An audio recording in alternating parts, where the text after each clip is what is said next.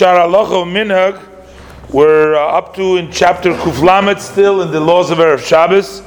So now there is brought down in the Kabbalah and actually also somewhat in the Shulchan Aruch, in the Magen Avram, the Alter Rebbe Shulchan Aruch, that one should taste the foods of Shabbos on Friday afternoon based on the verse that says Toy Ameho Chayim Zochu, those who taste merit life.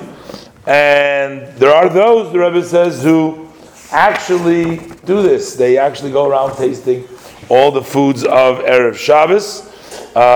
Some just taste it because they like food. They don't, not for any pasukim reason, They just. But the Rebbe says, by the previous Rebbe, we did not see in the physical sense going to taste the Shabbos food, but certainly that in the spiritual sense it needs to be so. But that's not only the reserve for Friday. One should taste the Shabbos spiritual food throughout the week. Then we have about what kind of clothing should be your Shabbos garment. Some people wear colored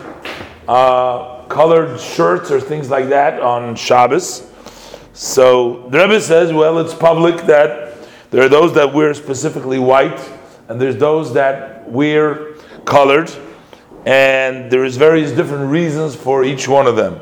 However, the Rebbe says, our tradition, we follow what our leader of our generation, which is the previous Rebbe, and of course he wore a white shirt on Shabbos, so that remains the Chabad tradition.